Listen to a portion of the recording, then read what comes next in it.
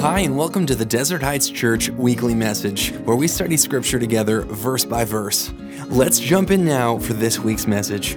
The reason that I put this map up here is because I want you to see this. Now, Jerusalem is way south, like way down there where the drumsticks are. You guys can't see it, but it's way down there. Jesus' ministry does not begin in Jerusalem. Jesus is beginning a ministry that is rooted in Judaism, but he does not start it where there is an epicenter for Judaism. Does that make sense? I mean, it doesn't make sense, but that's what is happening.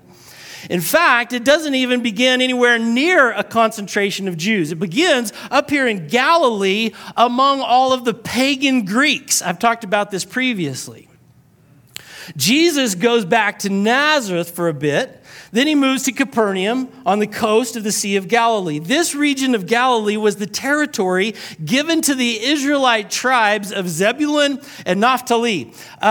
Way back when Israel had conquered the Promised Land and then they divide up the land, there was two tribes and they get this land that is on the west side of the Sea of Galilee. That's why he references that there, okay? Now, this is important. It's an important detail. It's significant because it's another occasion where the life of Jesus fulfills Old Testament messianic prophecies. Does anybody else geek out over these things like I do? I think it's so fun. I think it's just amazing. And evidently Matthew did too. So if you don't, all right. Matthew chapter 4, verse 14 is where we're at. I'm going on. So he travels through this land that I just pointed out. He says, this fulfilled what God had said through the prophet Isaiah. He said, in the land of Zebulun and Naphtali. So Isaiah, these two tribes have already got their land. When Isaiah is speaking these words, he says that this fulfills what God said through the prophet Isaiah, that in the land of Zebulun and Naphtali, beside the sea, beyond the Jordan River, in Galilee, this is significant, where so many Gentiles live. Now, this is land that was given to the Jews because they conquered it. And then we go through the history of Israel's rebellion and captivity and yada, yada. And now we are back in Matthew chapter 4, what Isaiah has prophesied, land given to the Jews, but now in Galilee where so many Gentiles live. It's part of the prophecy. Verse 16, because it's true now. It's in Matthew chapter 4 now. The people who sat, he goes on, let me put that all together. In Galilee where so many Jews live, Gentiles live, the people who sat in darkness, speaking of the Gentiles, where so many Gentiles live, the people who sat in darkness have seen a great light. And for those who lived in the land where death cast its own shadow, a light has shined. Matthew is building the case for the Jews, to the Jews, that Jesus is the Messiah.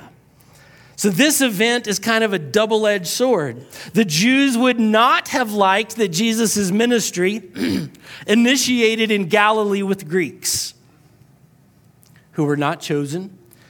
They were sitting in darkness. I mean, can you see the chests of the Jews puffing out as they read Isaiah? These Gentiles, they're sitting in the darkness where death casts its shadow. They're a whole people group who had no roots in and no possible understanding of the Hebrew God. So from even our perspective, this light is wasted on these people because they don't understand it. They don't understand the background of it. But Jesus' ministry began just as the prophet Isaiah had predicted 700 years previous. So it kind of makes it hard to argue with the prophetic history. Of all the places for Jesus to begin his ministry, in Galilee of the Gentiles, it just seems unreasonable. Right? Go along with me. It just seems unreasonable. Number two, what his message would be. Here's his message. Verse 17. From then on, Jesus began to preach. Here's his message. Repent, and if you have a New Living Translation, this is painful for me. I'm going to read it. So repent of your sins and turn to God, for the kingdom of heaven is near. Here's what I was about to say. If you have a New Living Translation, you want to write in your Bible, I'm giving you permission to scratch out of your sins and turn to God. Now, some of you are going to say, well, Brent, that's just sacrilegious. Well, look in any other translation. Those words don't exist. And there's a reason for it, and I don't want to go off on a tangent because I want to keep it true to the text. So if you're looking at ESV or New American Standard, the Children's Bible, they all say, repent, for the kingdom of heaven is near, because that would be a more literal and accurate translation. Well, Brent, aren't you splitting hairs? No, I'm splitting hairs for a reason, because there is a technicality here that's just really important. So he says repent. The message of the Old Testament prophets was often repent, in the sense of stop sinning, or God is going to send judgment, right? Repent. Turn from your sin, or God's going to, And they didn't stop sinning. So then God did send judgment. And then they would promise again to stop sinning. And then they sinned again. This is not an effective message. Just going to let that rest for a second, because some of you are thinking to yourself, I got corrected a long time ago. We were talking about baptism. They were like, well, the words of Jesus is repent and be baptized. Repent and be saved. Repent. Okay.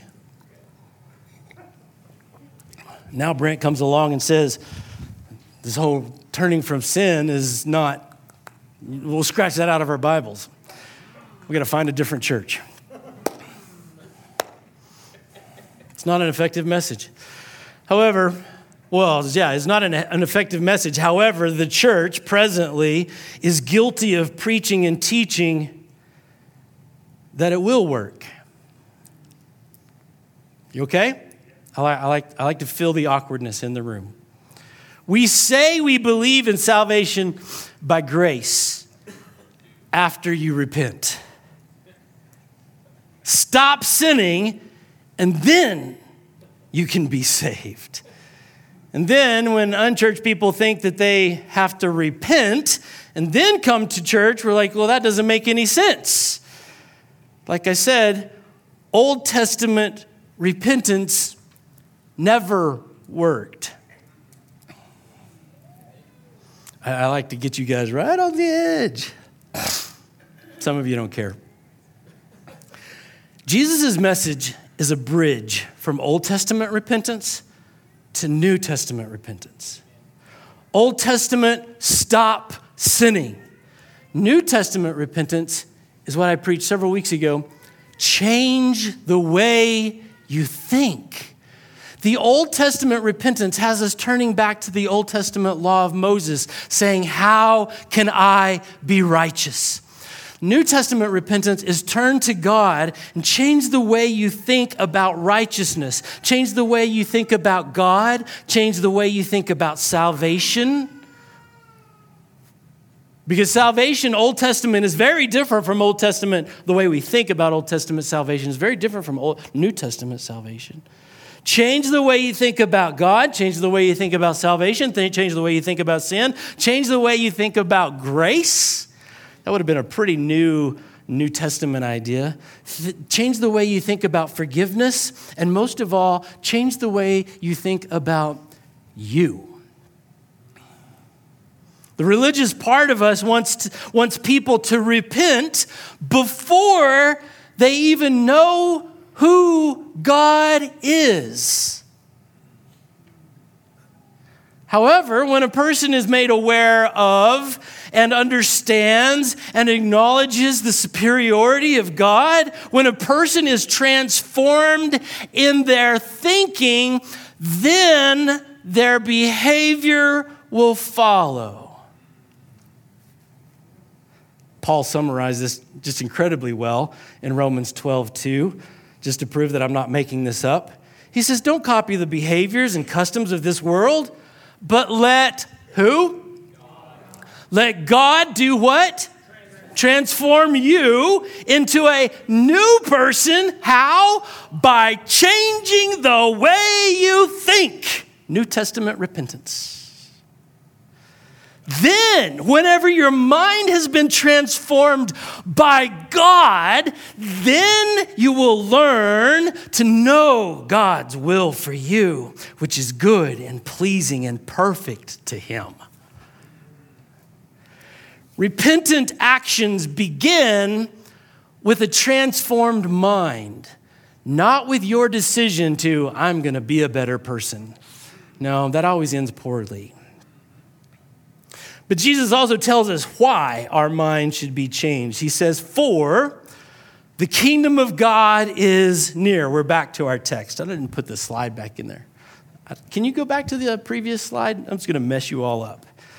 I want my text up there. So we're back to, for the kingdom of heaven is near. Israel has historically had a hard time being obedient to God, right?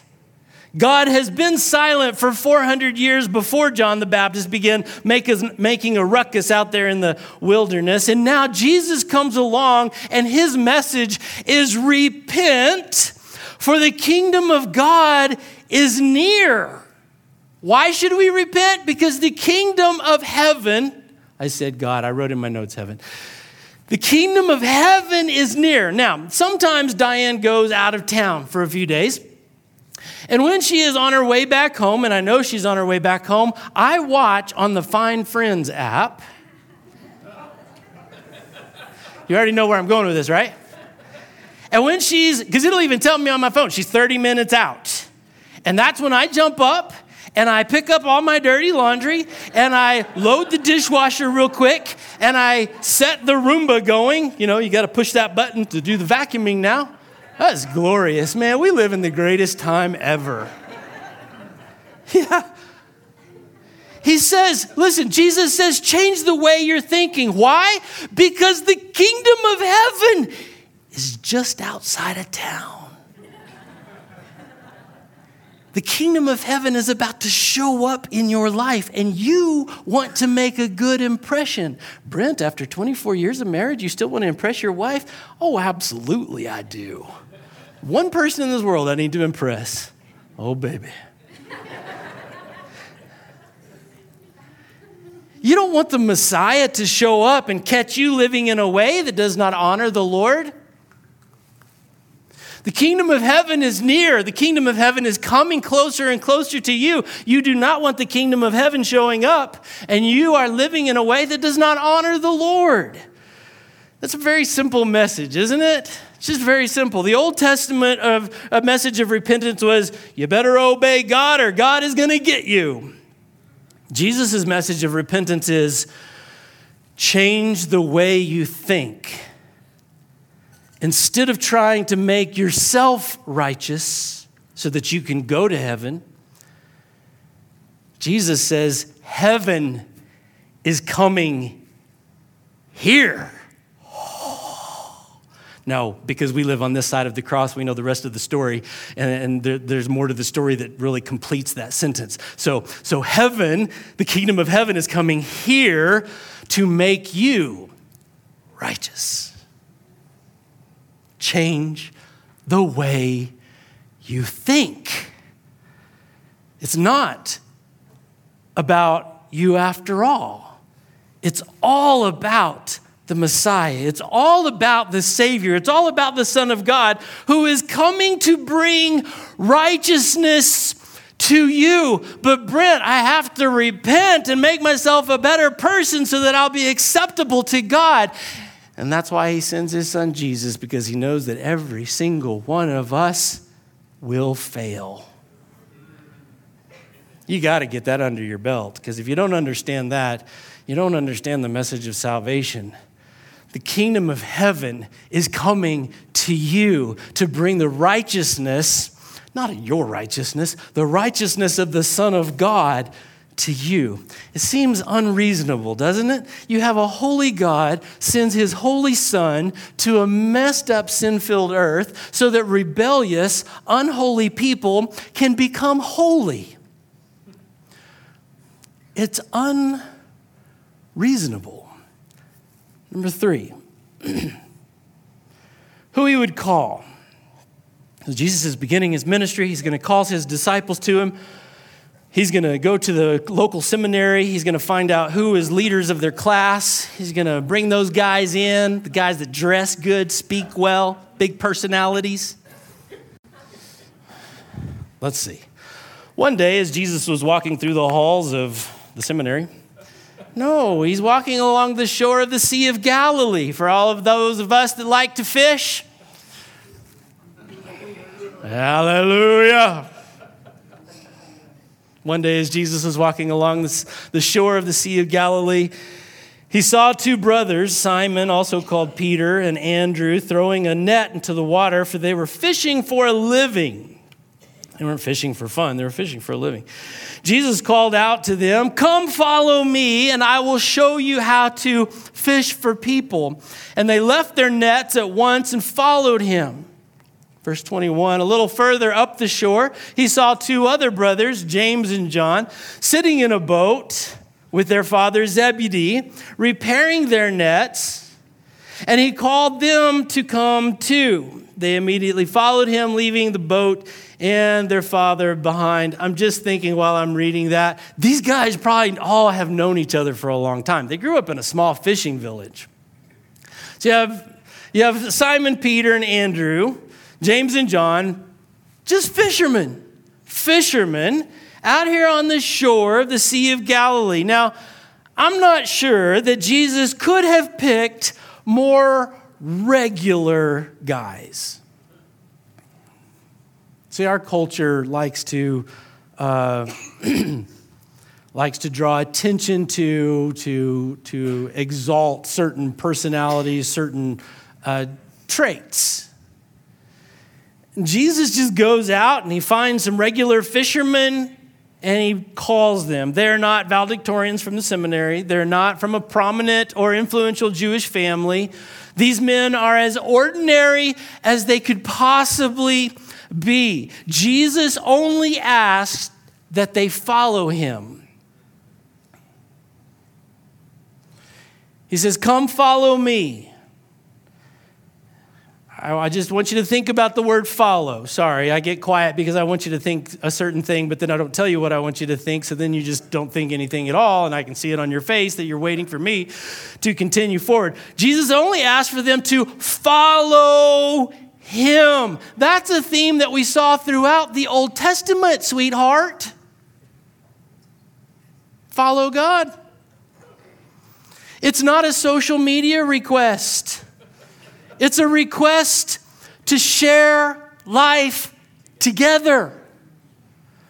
It's a request to learn from Jesus, sit on the front row and learn from Jesus, to live with him and to watch him, to observe his values and his priorities, to see what Jesus is passionate about and what he ignores.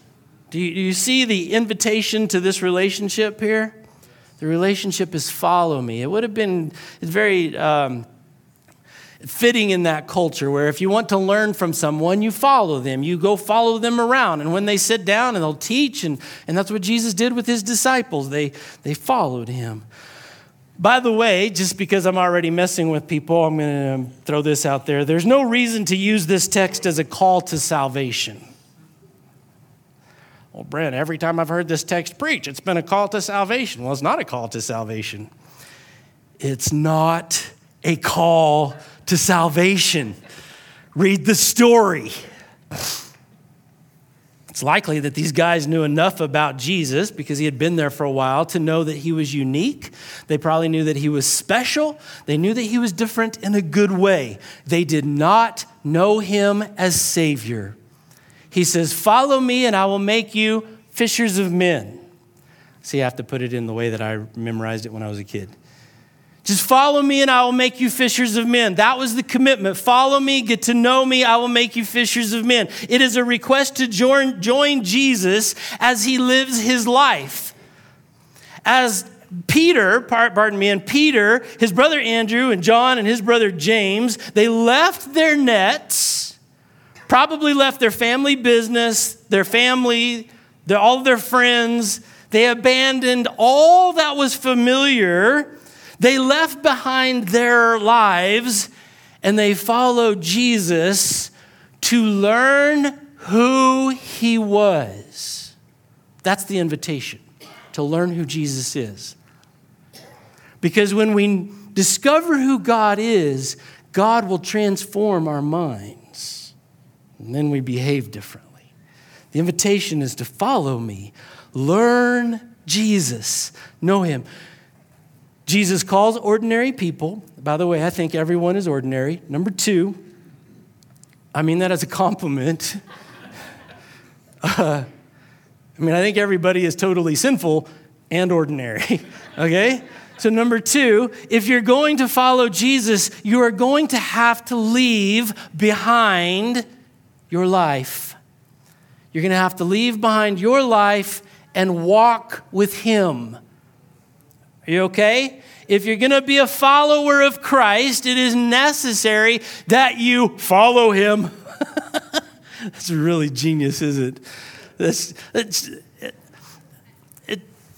That's just part of the equation. It's not work salvation because, again, this is not a call to salvation. You just can't follow your own desires and follow Jesus at the same time. This just sprung into my head. You can't continue to be a single man after you're married. All the men, amen. Actually, all the women should say amen.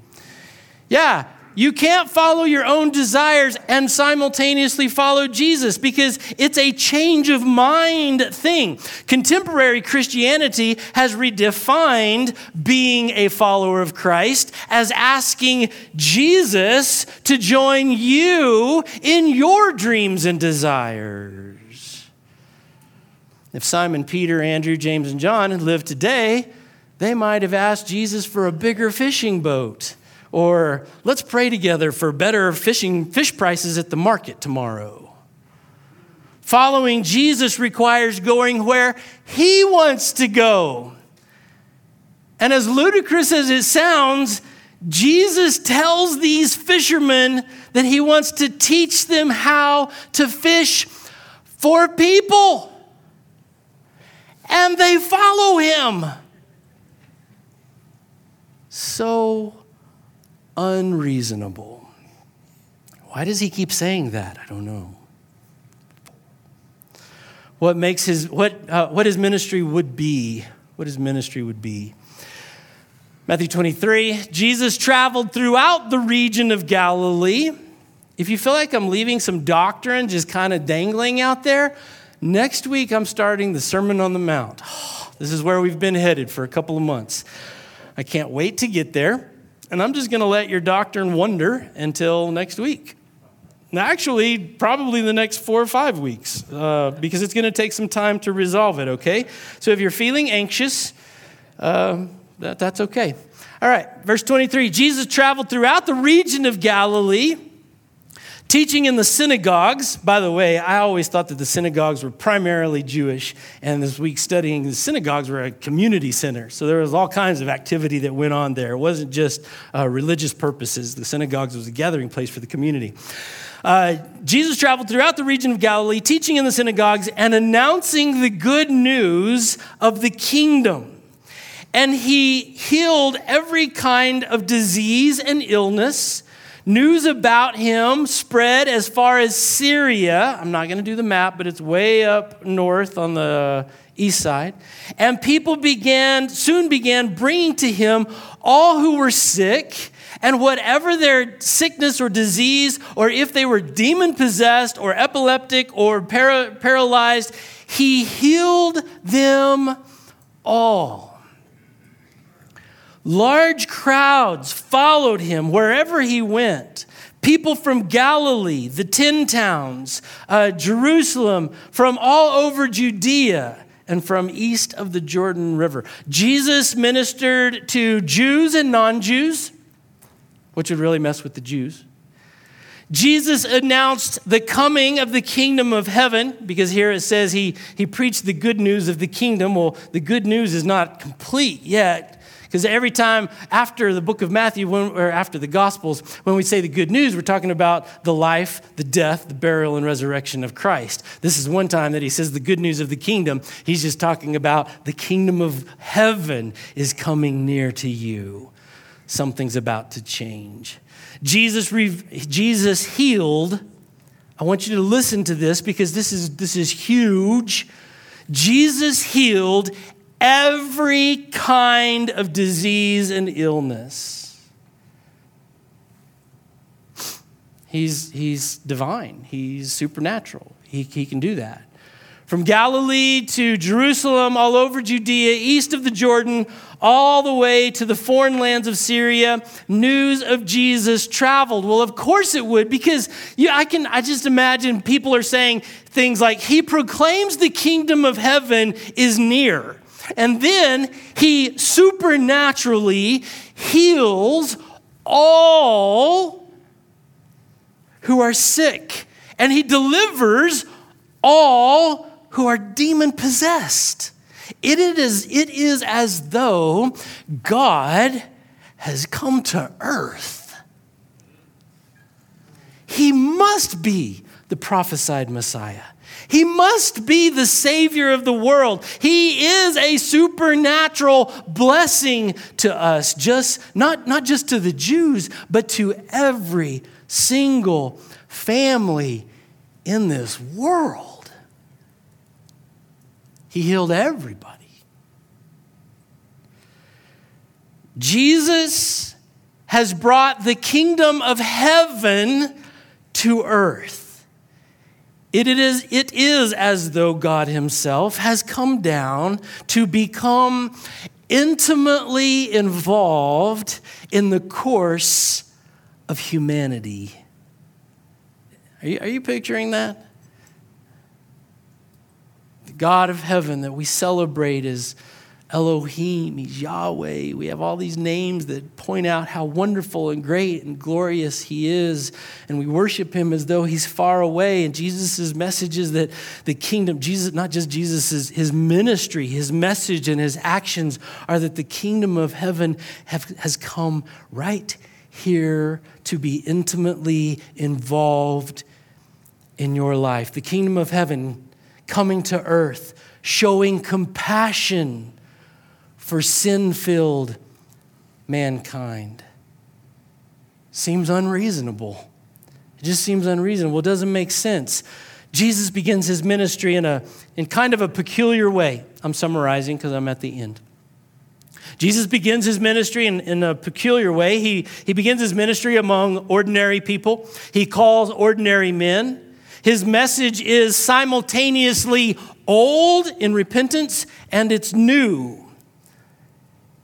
He supernaturally heals the sick and delivers all those who are possessed. Is it enough intrigue to make you want to follow him? I'm not asking if you want to accept him as your Lord and Savior. That's not my question. It's not my question at all. Just get that out of your brain.